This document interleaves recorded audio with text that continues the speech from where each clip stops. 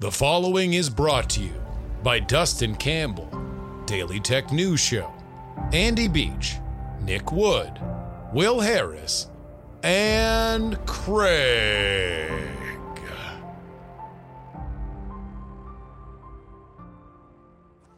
Politics, politics, politics, politics.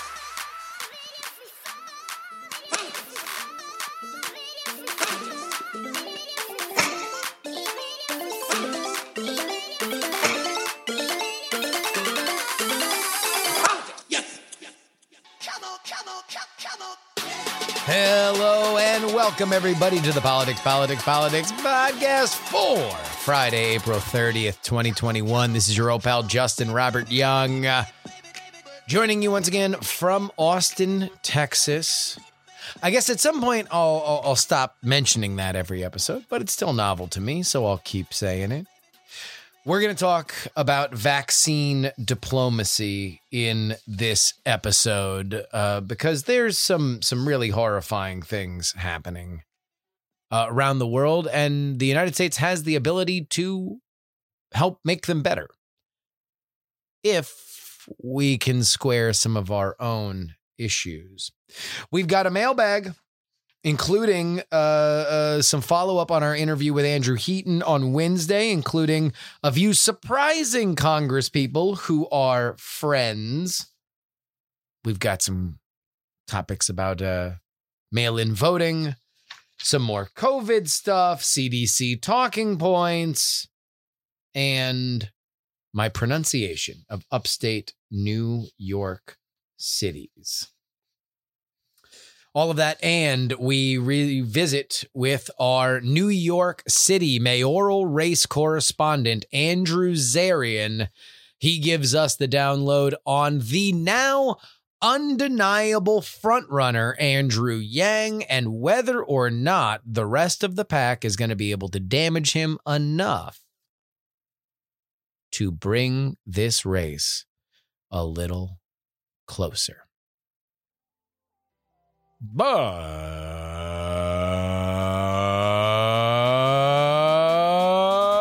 first,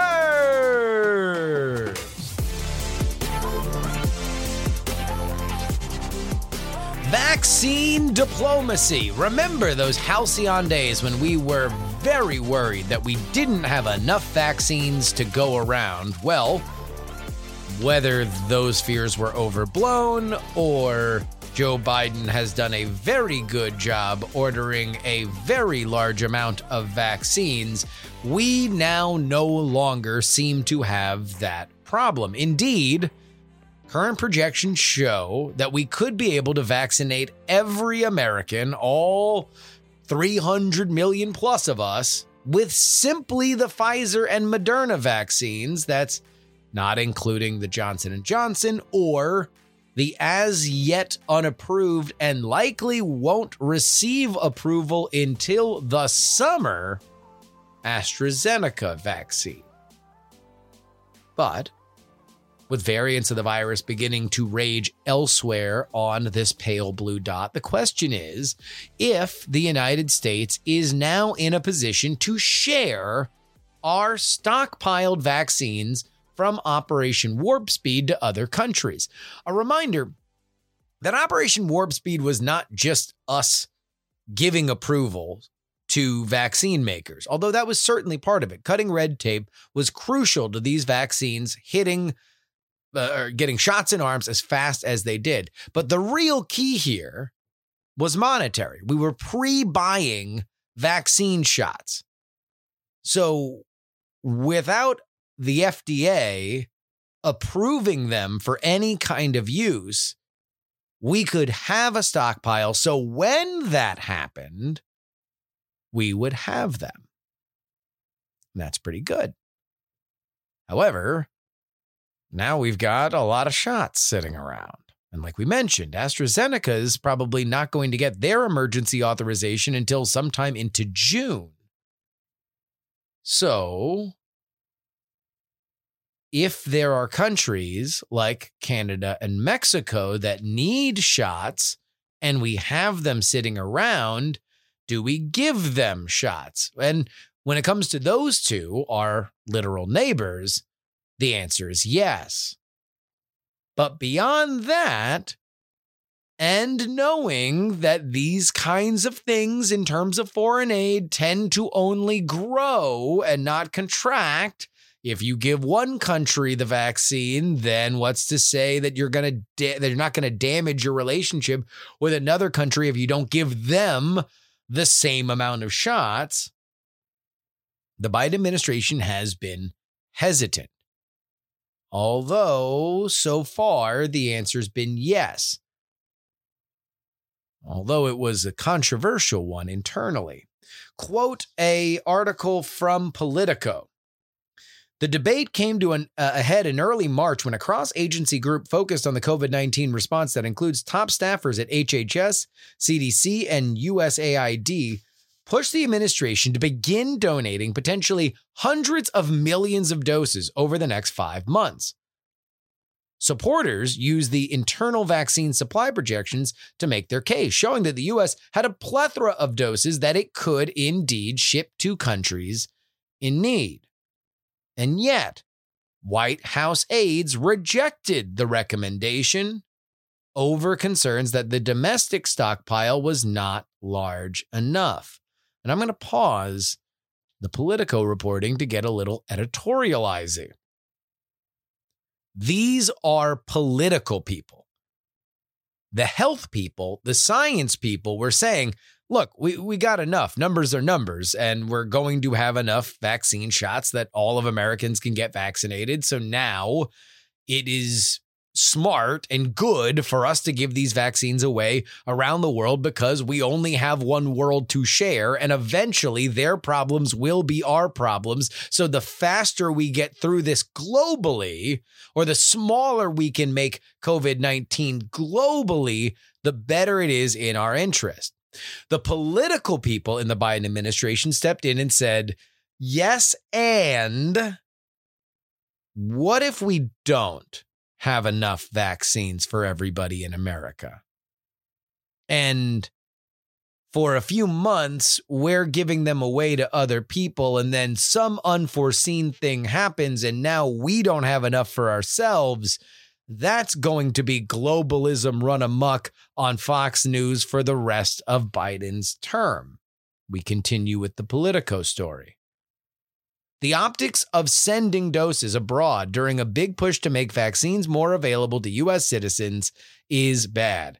In subsequent weeks, they repeatedly overruled administration health experts who felt it was a mistake to keep millions of doses in storage as outbreaks intensified across the world. Now, this is a hypothetical situation or something that really only foreign policy wonks or people who live in the nations that want the vaccines are going to care about until last week. That's when we got a horrifying and escalating COVID-19 situation that began unfolding in India. A big red example of why we need to be distributing these vaccines as fast as possible. How bad is it in India? I'm going to name some cities. Honolulu, Hawaii. Anaheim, California. Aurora, Colorado. Pittsburgh, Pennsylvania. And Cleveland, Ohio. Think of those cities. Think of the sports teams that play there. Think of the conventions that you've gone to, the vacations that you've enjoyed in those particular locations. Think of the schools that exist there, the businesses. Think of everybody that lives in each and every one of those cities, and then imagine that over the period of 5 days, each of them, every resident of those cities got COVID. Honolulu, Anaheim, Aurora, Pittsburgh, and Cleveland. 1.7 million plus. I named those cities and I wanted you to picture them in your mind because that's what happened in India between the 23rd of April and the 27th. Each day, over 300,000. At the time that I wrote this, peaking at 364,000 plus, 364,000 plus, all of them coming down with a very aggressive variant of COVID-19. This is an international crisis. Cases are a harbinger for deaths. The death toll we are going to see in India over the next 2 weeks will be staggering. Initially, as this got bad going into last weekend, the United States wanted to send supplies. They wanted to send the raw materials that could be used to make vaccines locally. That decision was reversed by the end of the weekend. The United States now will send the AstraZeneca vaccines to India. In fact, they might be the biggest recipient of them by the time that everything is said and done. I bring all this up because it's something that I worry about with the Biden administration. Risk aversion. Joe Biden and those around him are risk averse. And to a certain extent, I get it. Donald Trump was a risk taker. He not only leapt before he looked, he long jumped before he opened his eyes. Like this guy is absolutely reckless in his base gut instinct. And Joe Biden, not wanting to be a one-term president, doesn't want to do that. In fact, he has proof positive that not taking risk pays because he's the president and Donald Trump isn't. So the lesson is don't take risks. It's the reason why his political people are saying, yes. We understand that we have enough vaccines in our possession to vaccinate everybody, but what if they all lit on fire? Better safe than sorry. Indeed, to quote our Johnson & Johnson pause, out of an abundance of caution, let's not send vaccines until we absolutely have to. And it took India for that to be absolutely necessary. Joe Biden has one big goal: get big legacy programs through the Senate with Biden's name on it.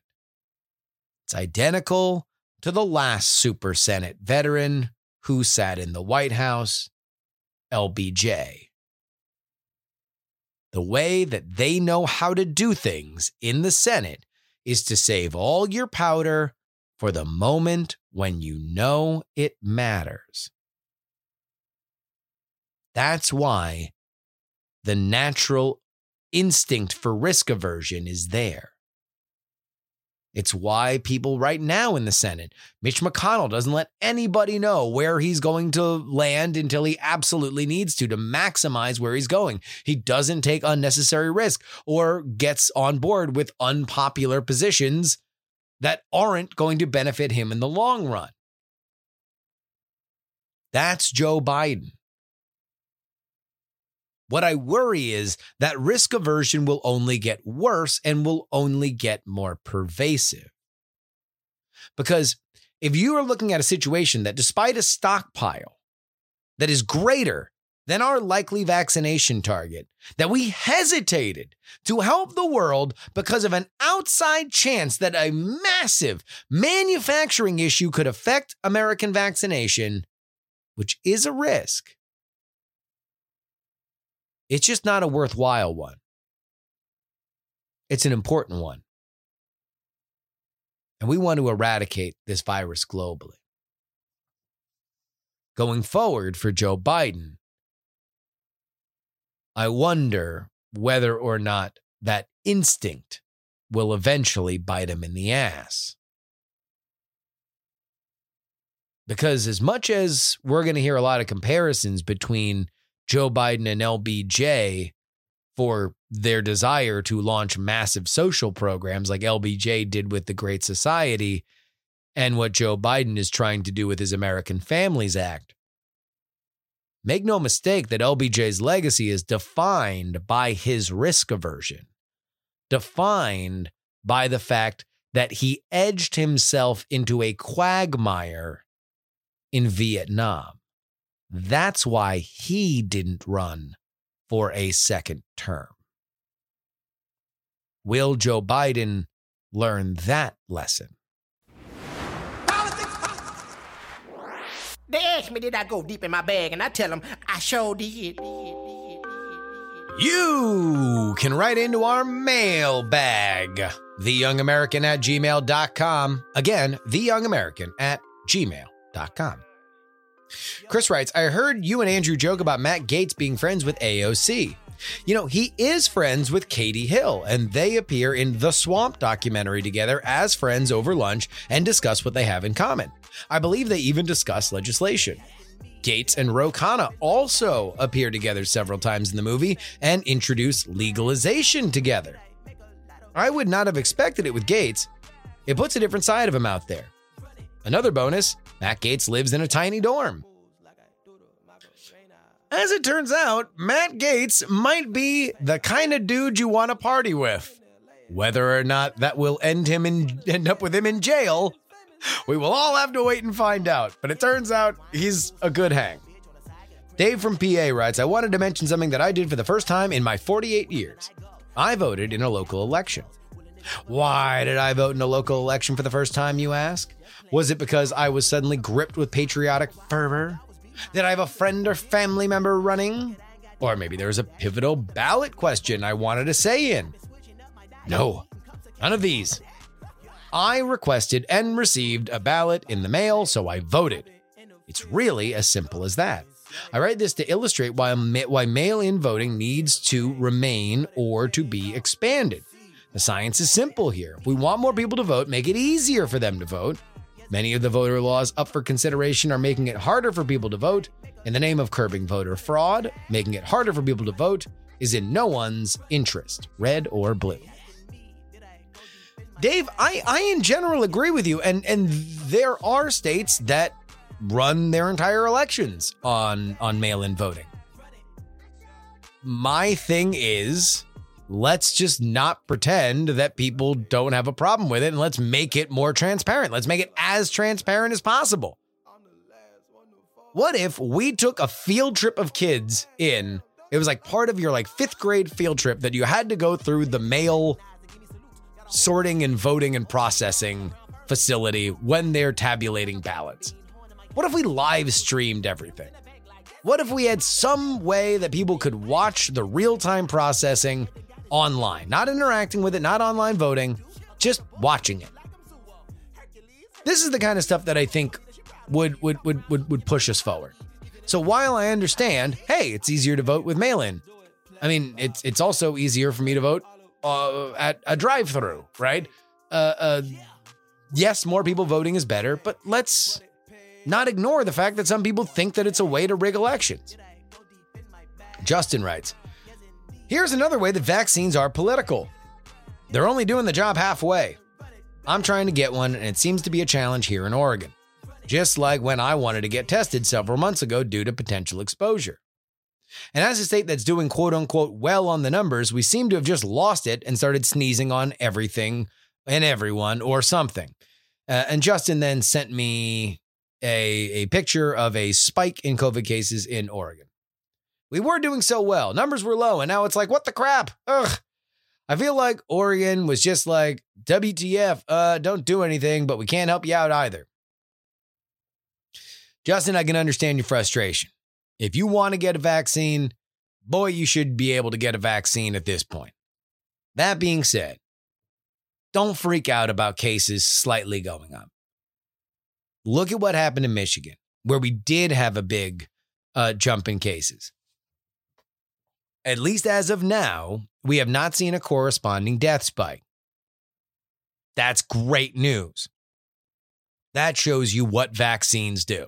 Also, the spike in Michigan did not last as long as these normally have.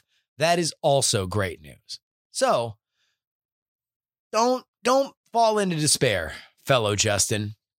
Just go ahead and look for that vax shot and keep calm and move on. Scale writes, the TV just told me that I have a 5.7 in 1,000 chance of an adverse reaction to the vaccine. By adverse reaction, they mean anything from slight dizziness all the way up to blood clots, giving me a JFK joyride. They told me that this tiny risk was not worth worrying about. TV also just told me that I have a 1 in 1,000 chance of dying from COVID based on my age and general health level. They told me that I should be super scared of this and that it's a terrible, horrible, no good, very bad risk, and I should poop my pants.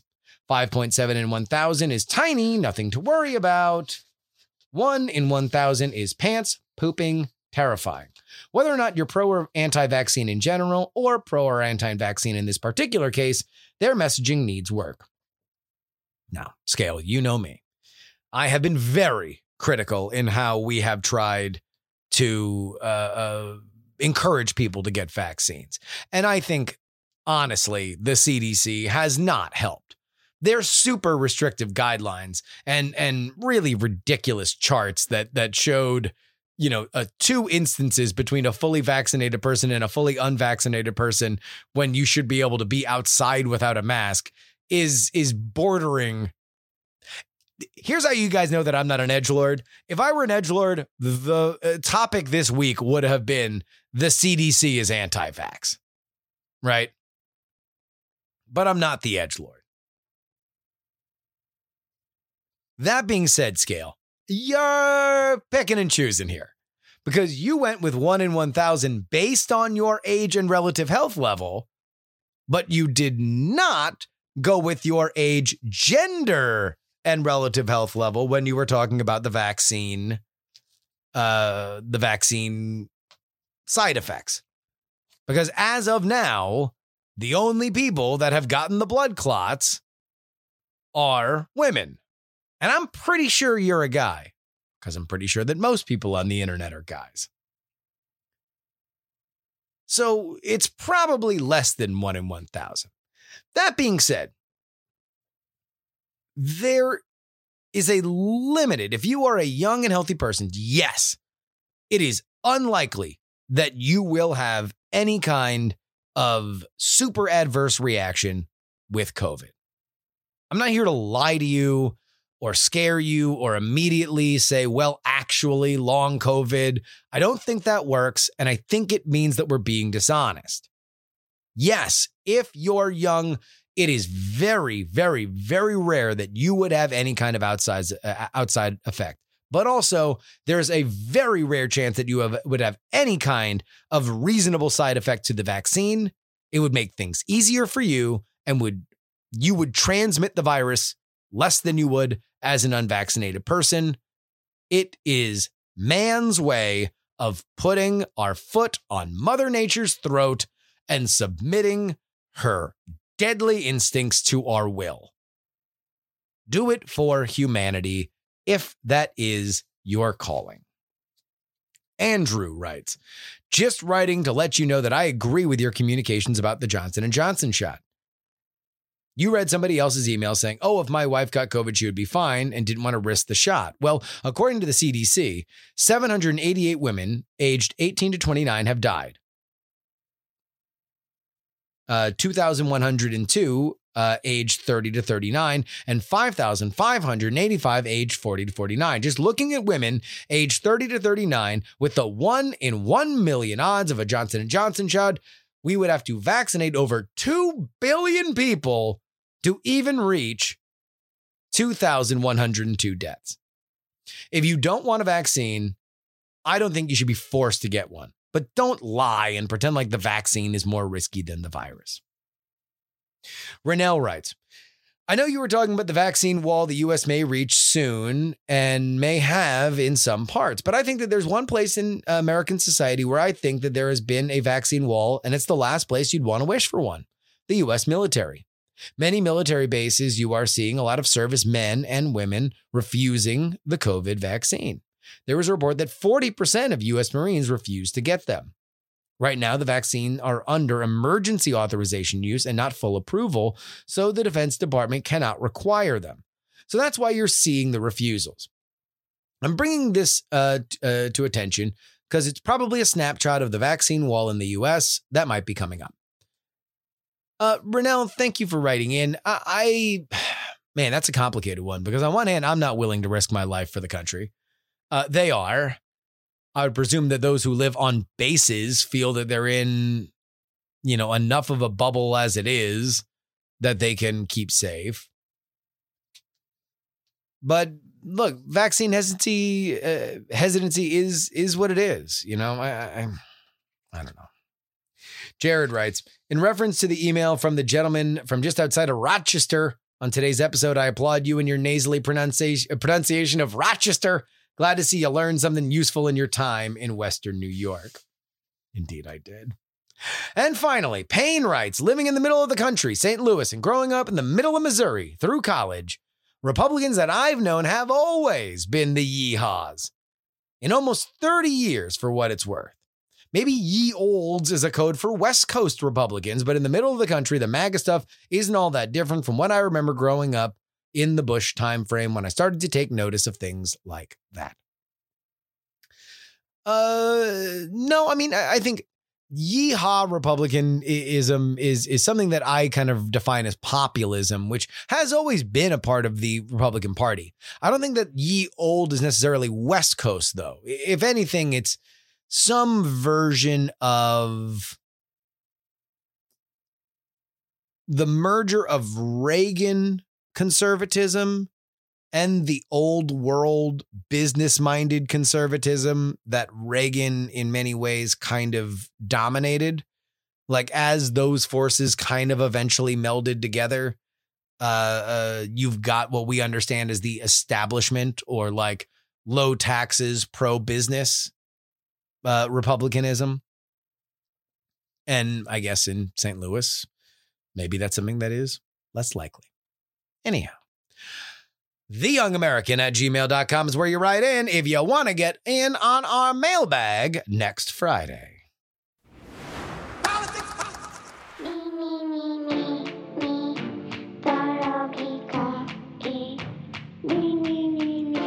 COVID shots equals body shots. T-shirts and tank tops, they're on sale now. Guys, I love these. I love these shirts, man. I love wearing my tank top. I love going running in it.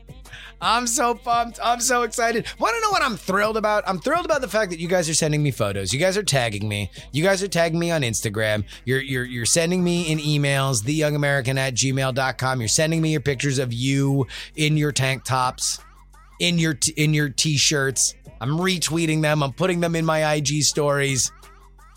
But what I'm really excited about is the fact that as of this early return moment, I'm getting pictures of as many female listeners as male listeners. This is mind-blowing to me because I mostly assume that only men listen to this podcast because it's distributed on the internet. My assumption is that most women have better things to do. And when they do browse the internet, it's while astride a litter, while a man servant surfs the web for them. I am shocked and amazed to be disabused of this notion and find out that women not only are on the internet, but also listen to this podcast. Now, I presume that they're probably surfing the web themselves while still astride on the litter, but they are now doing it clad in our COVID shots equals body shots, tank tops, t-shirts, stickers, and masks, available exclusively on politicsmerch.com. Guys, show off the fact that this summer is too important. Get vaccinated so you can get waxinated, and do it in the hottest shirt this entire cluster F has ever known. COVID shots equals body shots. Politicsmerch.com.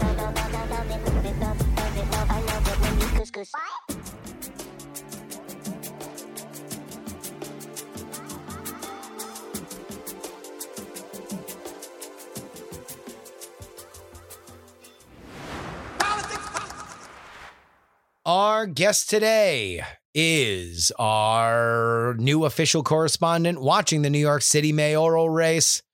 Joining us from Manhattan, it is the founder of the Guys from Queens Network, Andrew Zarian. Welcome to the show, Andrew. Hey, it's good to be here. Second time.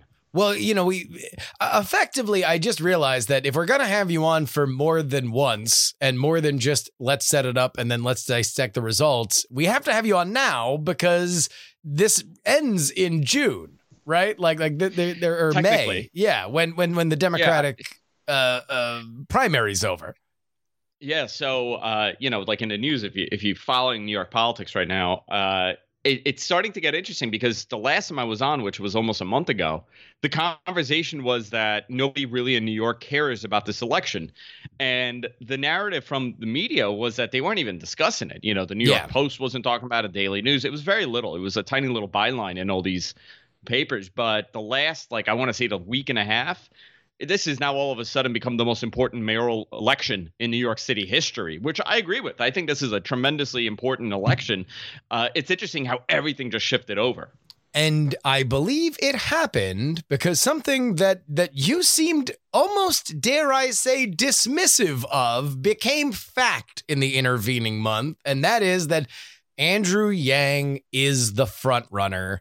And now, unlike a month ago, everybody, including the media and the other folks in this race on the Democratic side, are starting to treat him like the front runner, which means everybody focuses on his candidacy, what he's doing, and how their campaign is affected by that.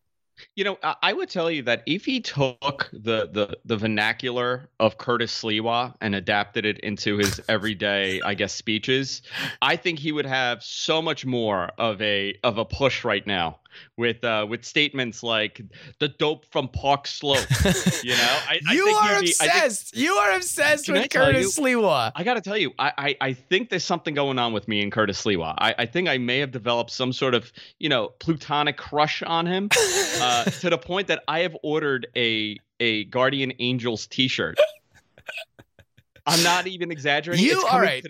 We're gonna pull the curtain back a little bit. Zarian is obsessed with Curtis Sliwa. He is sending me Curtis Sliwa TikToks on a near daily basis. And yes, you are absolutely right. Curtis Sliwa is now running a meme campaign against de Blasio. It's not really against Andrew Yang. He's running against the guy that he's not going to run against. Although the issues that he's talking about are certainly the battleground for which everybody is talking about, and that is the fact that New York City's hurting. Everybody assumes that things are going to come roaring back as the pandemic, hopefully, fingers crossed, knock on wood, seems like it is beginning to be behind us. Vaccination rates are rising, but yet there is an unease of exactly what that looks like and how fast it comes back, if it comes back to the level that it was at before at all. Yeah, I mean, in all seriousness, listen, I think it's hysterical that Curtis Sliwa even exists as a person. I think that is the epitome of 1980s New York. Just this rogue man running around the streets in a red beret fighting crime. I think it's so Batman. It can't be possibly real, but it is. But I think in seriousness, I have to tell you, when you read national papers, right? Like the New York Times did an article about a couple of days ago. I think on the 24th they put it out about the New York City mayoral election, and Andrew Yang on all national publications is the front runner, 100%. If you're reading these papers, and the polls, assume, and the polls. But I have to tell you, just talking to people about this, I have not heard one person come to me and say, you know what, Andrew Yang's the guy, which is rare. It's especially now. And from New Yorkers, I'm hearing constantly. I'm hearing about Eric Adams. I don't really hear about Andrew Yang. And on the Republican side, it's all about Mateo. And I think it's interesting when the articles are saying the winner of the primary, the Democratic primary, will more than anything else will become most likely the mayor of the city. But there's a lot of time and there's a lot of unrest and there's a lot of uncertainty that's going to shift this. Is Andrew Yang a front runner right now? 130% he is, but he's starting to get a lot of blowback from just the progressive leaning Democrats in New York, and I think that's going to hurt him in the long run. Is it though?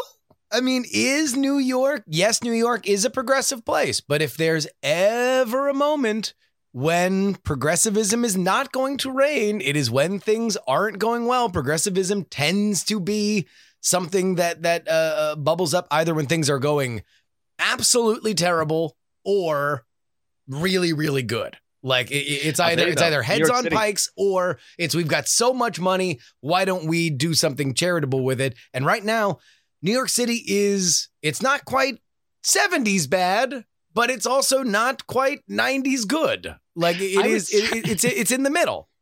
I would say we're in the Giuliani getting sworn in era. Yes. Of New York. I think we've hit that point. I mean, talking about Giuliani today, the feds raided his house. Yeah. What a fall from grace that man has had in his professional career. But I'm holding off, and I'm a little skeptical of Yang's longevity in this. I do like a lot of what he says.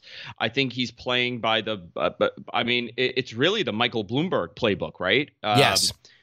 You have a lot of left-leaning policies, but you're still very much hitting that conservative core, the financial conservative core of New York City, which are the Republicans, when you're talking about major donors and things like that. He is hitting a lot of those, but I don't feel a connection to him. But with that said, we elected a guy from Boston.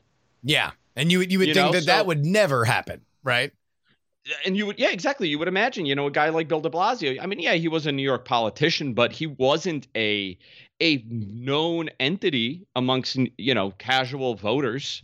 I was going to say casual viewers, but I call them casual voters now, where you're just voting party lines or they're just voting whatever the name recognizability of the name is. But it's going to really come down to ads. And this is something that I saw this week. Tons of ads for the race amongst the Democrats. Nothing other than Curtis Lee while doing his TikToks. I've seen zero for the Republicans. Maybe I saw an ad for, I would say Mateo. I saw something, but really it's been all Democrat primary ads, and it's mostly Eric Adams.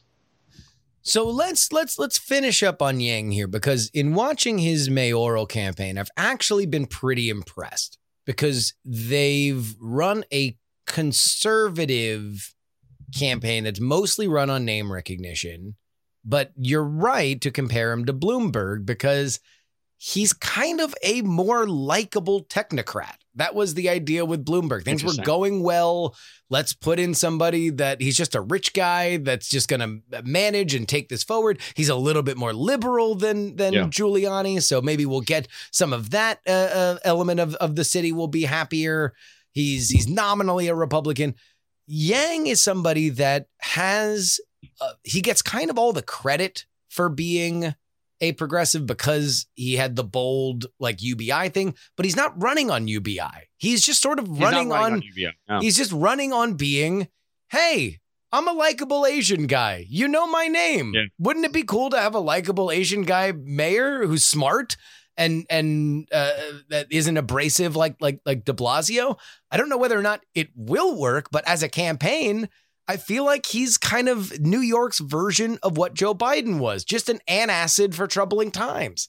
I like that so much. Actually, I'm going to use that. You know what it is? I really gravitate towards politicians that don't fit a political ideology. Yes, there's something about that's interesting to me. And by the way, 2016 that was Trump's entire campaign. He didn't fit one ideology. He was a New York Democrat that is a Republican that doesn't fit any mold. And obviously we know what happened with that. But I'm intrigued by it. It doesn't matter if you're a Republican or a Democrat. When you don't fit the political mold, it's a positive for me because there's more to it than just party lines that they're following.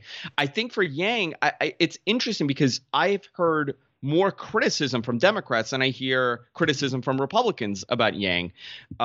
Is he the front runner? Yes. I think it's interesting when he talks about lifting the restrictions for COVID. That's not a very progressive stance to have. The same goes for what he thinks of the MTA.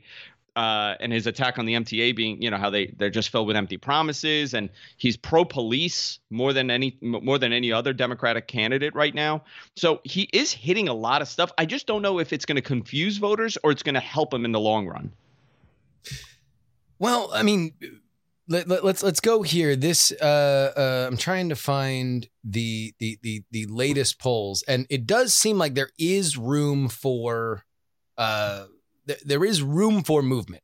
I think 50% of all likely Democratic voters in New York City still don't know who they are going to vote for. So nothing is hard and fast done, right? But what I think you saw in the last few weeks since we last talked is that everybody else in this race realized this was not just an early bump for Yang based on name recognition. Like, he's in these polls, he's up high, and I'm sure their internal polling is showing the same thing.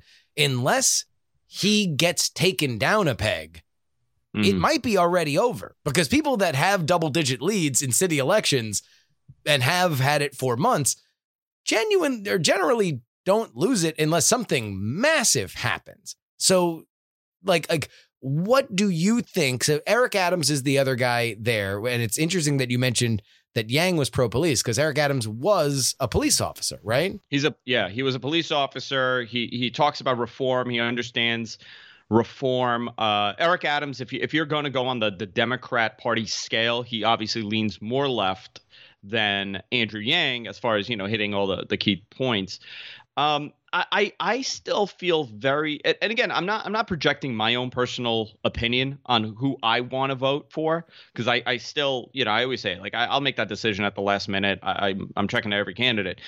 For whatever reason, I feel like the Yang momentum will slow down, and I think Eric Adams, being a New Yorker, having the Brooklyn Borough Presidency as his title, getting possibly that Brooklyn vote, which obviously, by the way, the Hasidic vote is a huge part of New York City and these elections. You could sway an election with hundreds of thousands of votes overnight if you get that endorsement. I don't know what Eric Adams' endorsements are currently with the religious vote, and same with Andrew Yang. But I know when you look at the list, Eric Adams has a little bit more endorsements than Yang does currently. Yeah. So this is a Spectrum News Ipsos poll, came out the 19th of April. It has Maya Wiley at 7%, Scott Stringer at 11%, Eric Adams at 13%. So a bit of a log jam there, all trailing Andrew Yang at 22%. So it is not quite a double-digit lead, but it is certainly as close as you can get without it being a double-digit lead.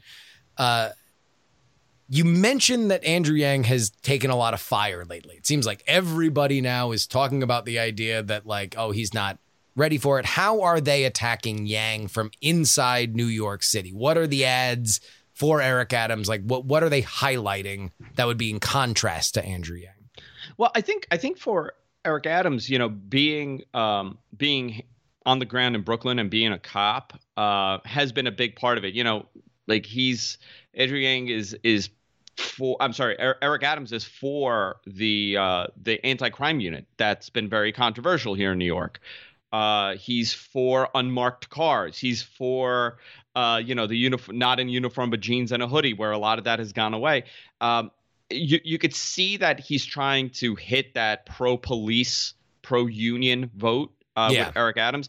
I haven't seen, to be honest, other than, just the typical making fun of Andrew Yang because he's a little geeky. Yeah. I haven't seen anybody take a shot at him other than, ultra left, not understanding why he's a Democrat when he's not running on key progressive platforms. And other than that, it's not buzzing as you would imagine, considering, and I agree, every New York Times is saying this is the most important New York City election that we've had. And I agree with him, with the New York Times. With Ed New York Times, who writes the entire paper every day. Yeah. Ed's articles are the best. So I think June 20th is going to be very interesting to see what that turnout is. Because remember, the primary turnouts are atrocious normally.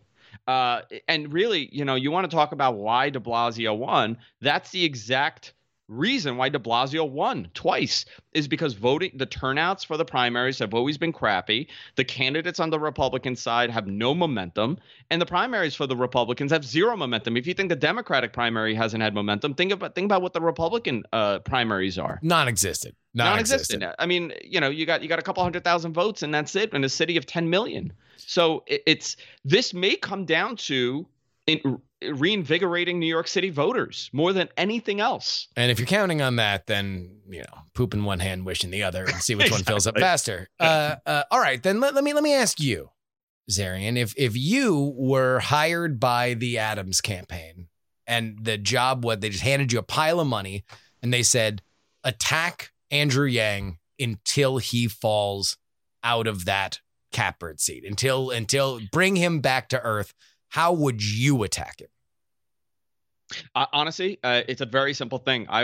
It would be, we had a non-New Yorker running New York City for 8 years. How did that turn out? So nativism. Yeah. That's what and you I would think do. That's a big part in this. Hasn't he lived in New York? Hasn't he lived in New York forever, Andrew Yang? Where's he from? Yeah. Well, same with de Blasio, right? He was in Brooklyn forever, but really they didn't go on it. I think for Adams, it's really going to be the pro-police, but with the sense of reform more than anything else, not abolishment, but reform would be his. He's been playing it very safe more than anything else. I'll tell you that about Eric Adams. He's been playing it very safe. And by the way, Andrew Yang's from Schenectady. That doesn't count. Wait, I'm just saying, he's not from Boston. It's not like he's from Chula Vista. He's from Schenectady. It's not like. I would just lie. And tell people that he's from Silicon Valley. I mean, that's the thing, is a lot of people do think he is. Like, even during the Democratic primary, there was this assumption that he was Silicon Valley guy because he was tech focused and internet plugged in and everything. He wasn't really thought of as a New York guy. So you would say exploit the fact that it's like, hey, look, Andrew Yang is a carpetbagger. He's using New York City as a second place runner-up prize. Yeah. What he really wanted to do was run for president, and then he wanted to be in Biden's cabinet. Now we're the booby prize. So go with somebody for whom has made leadership in New York their number one thing in this, the most important mayoral election of all time. Yeah, I think that would be the hit. I do think that he's very qualified for this. Personally, I think that there is tremendous qualification. Yang. All right. Well, let me flip it there. Why? Yeah. What on earth has he done that makes him qualified to run the biggest and most populous city in America? Well, I don't know if you know this about him, but when he was 12, he scored a 1220 out of 1600s on his SATs. So there you go, right there. I think the fact that he does have a business mind is going to help him with a large amount of voters. I think if he plays by the Mike Bloomberg method, and forget about Mike Bloomberg of today, yes, right? Let's talk about Mike Bloomberg when he ran after Giuliani, and for the 30 years he was our leader here, right? Because he changed the law. I think if he plays by that playbook, he will get a ton of endorsements, and those endorsements are going to be the selling point for him for a lot of these voters. And explain that playbook for folks who don't understand New York City politics. So the way that New York City politics work is that you could be I mean, just a virtually an unknown. But if you get the top, I guess, X amount of union endorsements, X amount of religious endorsements, and X amount of political endorsements, you got it. It's a shoo-in for you. You could say nothing. You could run on a zero campaign. But if you get those endorsements, you automatically win. The state runs the same way. New York State politics exactly the same way. Those endorsements and the backing of certain groups is what gets you elected, not the people voting. It's so bizarre. It's so ass backwards, but that's just how it works. It's not about me and you voting. It's about the police union backing you, or the teachers union backing you, or even the Hasidic vote. These are key votes for New York City. Is Yang capable enough of getting those key endorsements? That's what it's really going to come down to. I would assume that it's probably because he would be close to them that you're seeing this race come alive this early. Like that it is like they're not waiting until the month before to blanket the airwaves. They certainly will then as well, but I think they're moving on Yang now mostly because you don't want this runaway train car to get too much momentum. The one thing that I would wonder about is that, to Yang's credit, and we didn't see this at all during the presidential election because he was an insurgent who had no shot, he's a pretty good front runner. Like, he doesn't make a lot of mistakes, and the mistakes he makes are ones that kind of build his character when he's like, at too big of a bodega for people. It's like, those are conversations that New Yorkers like having. Like it's not like he accidentally called Brooklyn Staten Island or something, or did something that totally alienated him or made him seem like a super out of touch rich guy. It's very relatable kind of stuff. And that's the one thing that I wonder about is, A, can you get him mad or shame him or make him make a mistake or make him apologize for something that makes people take a second look? Because if they really go hard after him and people still kind of like him, then it is over. Like if you can't make him crack, like, then it's just everybody took shots, they couldn't do anything, and that's a wrap.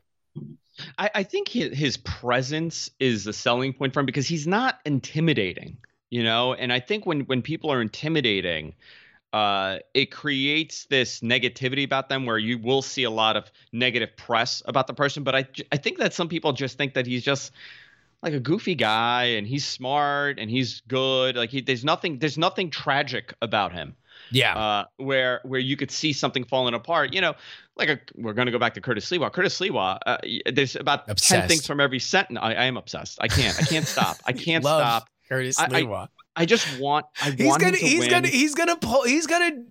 gonna record single digits in the Republican primary where 11 people are going to vote. I mean, I want him to win just so I could see him screaming at us in his getup, in his military garb, just screaming at New Yorkers about the crime. Last video that you sent me was Curtis Sliwa at Coney Island, where he was showing video about how he had been arrested for swimming off Coney Island, and he's just doing a TikTok video while de Blasio is talking behind him. There's 5 people in the crowd that he's making fun of, and he's just a loon, Sliwa. I want him to just go off the rails. Like he's running against de Blasio, and I want him to continue running against de Blasio like for years. He's just going to be outside de Blasio's home when he's a private citizen. Yeah. Just doing those stupid TikToks, which it'll be great. He was in my neighborhood. It was awesome. I tried to run and catch him. I couldn't find him. But I mean, back to Yang. It's down to Eric Adams and Yang. They're both playing it very safe. Nothing controversial. Eric Adams made a statement about teachers and wanting to go year round for school. And that didn't do well for him whatsoever. And he kind of backed off that topic for a little bit when he's doing interviews. So I think everybody's strategizing and trying to figure out what the next move is. Let's talk about the police real quick, because you mentioned for both the front runners that they're far closer to the police and they are courting the police in a way that the relationship between the New York City police and de Blasio obviously soured. For folks that don't understand where that relationship is between the New York City mayor's office and the police department, explain to them exactly how toxic that relationship is right now between de Blasio and the cops. Oh, it's terrible. It's terrible, and everything you're seeing right now with crime and with just even just police relations between the communities and the NYPD, it all falls on the toxic relationship between the mayor's office and the sergeant, the SBA and the PBA. That's really what it comes down to. I think it's really terrible when trying to phrase this in the right way here. I think it's really terrible when personal bias plays a part in governing a city or a state. And I think that's really what's happened. And by the way, the NYPD, they're as bullheaded as the mayor's office has been about everything. But, you see it in New York City right now. The cops have not really been policing as they should. Go to Penn Station up until Monday, actually up until Friday. For anybody that's in New York that's listening, but I'm sure you have a ton of New Yorkers that listen. If you're leaving Penn Station and you get off at 8th Avenue, that new entrance, that beautiful new entrance that they built, it was like Skid Row. I wish I was exaggerating, and I'm not. Until about Friday when the cops and the state troopers showed up, and they stand there, and guess what? It is clear now. So you can see that they realize that we hit a point that we need to pull, whatever they had, whatever the stand down order was, or whatever the hell they agreed on. They realize this is not working, and they've gone back where a lot of, they're assisting a lot of the homeless people that have mental health issues. They're cleaning up the areas. More policing is happening, which I think is a positive right now for the city. Last question here. Something that we spent a lot of time on the podcast is talking about the governor of New York, Andrew Cuomo's deadbeat dad summer, as he is trying to save his political career, waiting for the attorney general. He has legalized weed. He's legalizing sports gambling. He's giving everybody all the toys that they want to hopefully make them forget about whatever's going to be in this report so he can run for governor one more time. How have any of these mayoral candidates reacted to Cuomo, if at all? Are they just trying to pretend that he's not there because they're probably going to have to work with him and they don't want to immediately start things off on a "you should resign" foot? I have not heard anybody mention a word. Which is weird, because you'd think that would be a big topic, if you're running for mayor. I think Andrew Yang did put a statement out saying that he does kiss, he greets men and women with double-sided kisses, like Andrew Cuomo, and that he'll stop it if it gets offensive. If people start getting upset is that a real thing? No. But that was the thing that Cuomo had said, where somebody had asked him, and he's like, "I'm Italian. I kiss and I hug. I give two-sided kisses." That was. I mean, it's all a cartoon now, but I think everybody's very careful with what they're doing with Cuomo, because you got to remember, Cuomo's a political powerhouse. Yes, and up until now, and he was. I mean, there were conversations that he could be a Democratic front runner for the presidency at one point. There's a ton of conversations with him. So until everything comes out, I think these guys are playing it, except for De Blasio, because they hate each other, right? Yes. No. De Blasio is doing everything he can to take a victory lap. Yeah. Like the fact that he's going to leave office likely more popular than Cuomo is a massive upset, and something that he is relishing, because they hate each other. If he could handle the investigation personally by himself, he would at this point. De Blasio. It would be a kangaroo court. Like, it'd be over. it'd be like he'd be able to take care of it in 5 minutes. You're guilty. Resign. Go. By the way, my Curtis Sliwa shirt has been delivered. I just got a notification as we're doing the show. Crazy person. You're an absolute crazy person. I think for Cuomo, they're all playing it careful until the report, gets fully compiled and released, and they're going to go based on that, because I don't know. I mean, somebody asked me this on what my opinion is of this, and I really don't know what to make of it, because he's so nonchalant about it in a way where you kind of like start trying to figure out, what is the facts and where's the in between, and which ones are true and which ones might not be. I hate speculating on things like that. I think at the end of the day, we all should just wait for the investigation to be properly done. Well, I mean, look, at the end of the day, he definitely put COVID people back into nursing homes, and that was a deadly decision. Talking about no, I know. Sure. But that's my point. My point is that we're not even talking about that. Yeah. Like, he did that and then wrote a book about how good of a job he did, and then they tried to cover up the fact that they had done it. So it's like, that to me, if you're going to criticize him, and it's not up to me to say if he should resign or be impeached or whatever mechanisms they have in New York State, this certain sexual assault thing is, I don't know what the attorney general is going to come back with. To me, that was always a stall tactic, because it's not like the women that accused him were in the shadows. They were on television. They put their name on it. Like, so it's like, all right, are we just going to we could just rehash what we already know that's publicly available. Like, but this time though, they will have told the attorney general. The one thing I'll say to this race, however, is that I do think it's smart, regardless of where the morals are of this. This is one of those gross elements of politics, but part of why I think there has been, New York City was not made better for the fact that de Blasio and Cuomo hated each other. No, did not help. And you could make an argument that people died in New York City because of it, because they were not able to coordinate as fast on things as they might have otherwise if they were simpatico when the chips were down and it was emergency time and things needed to go as fast as possible. That being said, I get it that if you are, it's not a crazy idea that Cuomo's going to be governor for another term after this, no matter how mad people are. I would bet that bet right now because he's a Cuomo. Cuomo's win in New York State.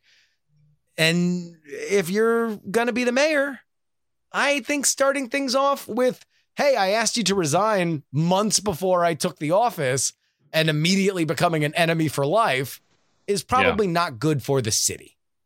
No, it's not good. It's not good because, Cuomo will put, he'll start choking, shutting off that valve that he likes to talk about so much into the city. And that would be it for you. For any new mayor or new politician coming in, when you have a bad relationship with the governor's office, it really is a problem for you. And in all fairness to Bill de Blasio, not that I'm a fan of his, and I'll vocally say that about him, I do think that he went in with not an easy ride working with Andrew Cuomo. Yeah. Well, something about those Andrews from Queens. They're not great. No. They are a particular problem. Although I will say that I do think Yang has been smart about it in carving out the MTA as like, all right, attack the MTA on this and not like state control, not Albany.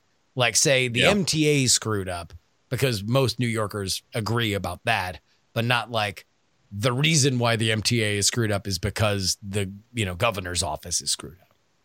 Well, remember the government. I don't know if you're aware, but one of Andrew Cuomo's big things was, extending the trains down to Hudson Yards and extending this and extending that. Like, he's very much been for infrastructure upgrades for our public transportation here in the city, and that's something that his father was really big on. So, that Moynihan Hall that they put together for the new Penn Station, Penn Station being remodeled, it's absolutely stunning, and that's going to be his legacy on New York City, that he got this thing built during his term. And, it's rare to see a governor from beginning to end get something completed. Normally goes into the other administration. But I think that's part of his legacy, and he's very, very proud of it, and he's very sensitive about it. And I think for anybody to attack the state when it comes to the MTA right now, it would be a problem. I think you're absolutely right. Andrew Yang is playing it totally safe right now. Well, I think that Andrew Zarian is playing it totally awesome by being on this show and keeping us up to date with the New York City mayoral's race. We'll check in with you next month, but next month will be when prime time is here. We'll be into the meat of this campaign. We'll see whether or not Andrew Yang's lead is whittled down any further. Until then, where can folks find you, Zarian? Hey, they can find me, of course, on gfknetwork.com. I'm on Twitter, Andrew Zarian on Twitter. I do a pro wrestling podcast called Mat Men. I do a tech podcast. That's on hiatus right now. It's coming back. But mostly I'm known for my pro wrestling stuff and everything else I do on the internet. All right. See you later, buddy. I'll see you later. Politics is written and hosted by me, Justin Robert Young, for Dog and Pony Show Audio in Austin, Texas. This show was edited by Brett Stewart. If you'd like to thank our guest, you can get to their Twitter at px3guest.com. If you'd like to email us, you can do so at theyoungamerican@gmail.com. You can find our Twitter, PX3 Tweets. You can find our Twitch, PX3 Live. You can find our newsletter, px3newsletter.com. And our podcast, px3podcast.com. That's where you can share this show with your friends. Of course, if you want any merch, show merch, COVID shots equals body shots, all powers, future power, you can do so at politicsmerch.com. Hey, you want to support us directly? You want to make a one-time donation to keep this independent battleship a-humming? PayPal.me/payjury is where you can do it there. Cash App is PX3Cash. And you can go ahead on Venmo. Let's see, who's our Venmo Buccaneer today? How about Bruce? Bruce gave us $2 to Justin-Young-20. Venmo dollars aren't real. Show me evidence that says that Venmo dollars are real. They're not. Send them to me. Justin-Young-20. But of course, if you want bonus content, if you want exclusive content, you go to TakePoliticsSeriously.com. The $3 tier gets you 2 bonus podcasts per week covering all the news that we miss on our free podcast schedule. Indeed, yesterday, our $3 tier got my first reactions on the Joe Biden speech that happened, because it would have been old for me to talk about it on Friday. But it's at our $10 tier that you get your name read at the end of the show. That's because they are Titanic, this $10 tier, including Headphones Neil, Dr. G, the other half of Whiskey Wednesday, Idris, the Government Unfiltered Podcast, 100 Mile Runner, Berkeley Steven, Kathy Mack, Zombie Dog, D, really? Methuselah, Honeythuckle, The Jan, Middle-Aged Mike, Cujo.com, Junkie, Calamity Zap, D, Laser, Lord Scale de Quince, and Neil III, and Gloria Young for King of the New World Order, Utah, Jimmy Montana, Appraisers Are Awesome, Snuffies, Off Route 44, Miranda Janelle, Jenny, Robert, Casey, Paul, the most conscientious, nonpartisan listeners, Brad, Charles, Archie, David, Olin, and Angela, DL, Just Another Pilot, Frozen Summers, Jay Pink, and Andrew. One more time if you want to get your name read at the end of the show. It's very simple. All you got to do is head on over to TakePoliticsSeriously.com. Hey guys, have a great weekend. We should have a great series of shows for you next week, including profiling a very interesting House race in Ohio that gets us into a larger examination of Donald Trump's enemies list. How will Donald Trump's Kill Bill-style enemies list affect the midterm elections? But until then, there is one final reminder, and that is that some shows talk about politics, others talk about politics, and still more talk about politics. But this is the only show that dares talk about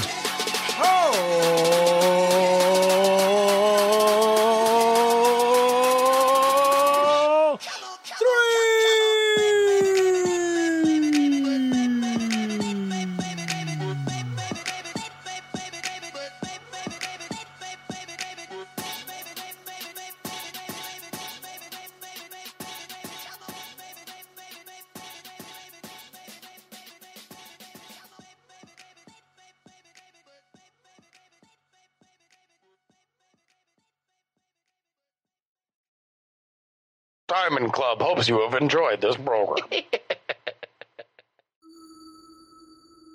Dog and Pony Show Audio.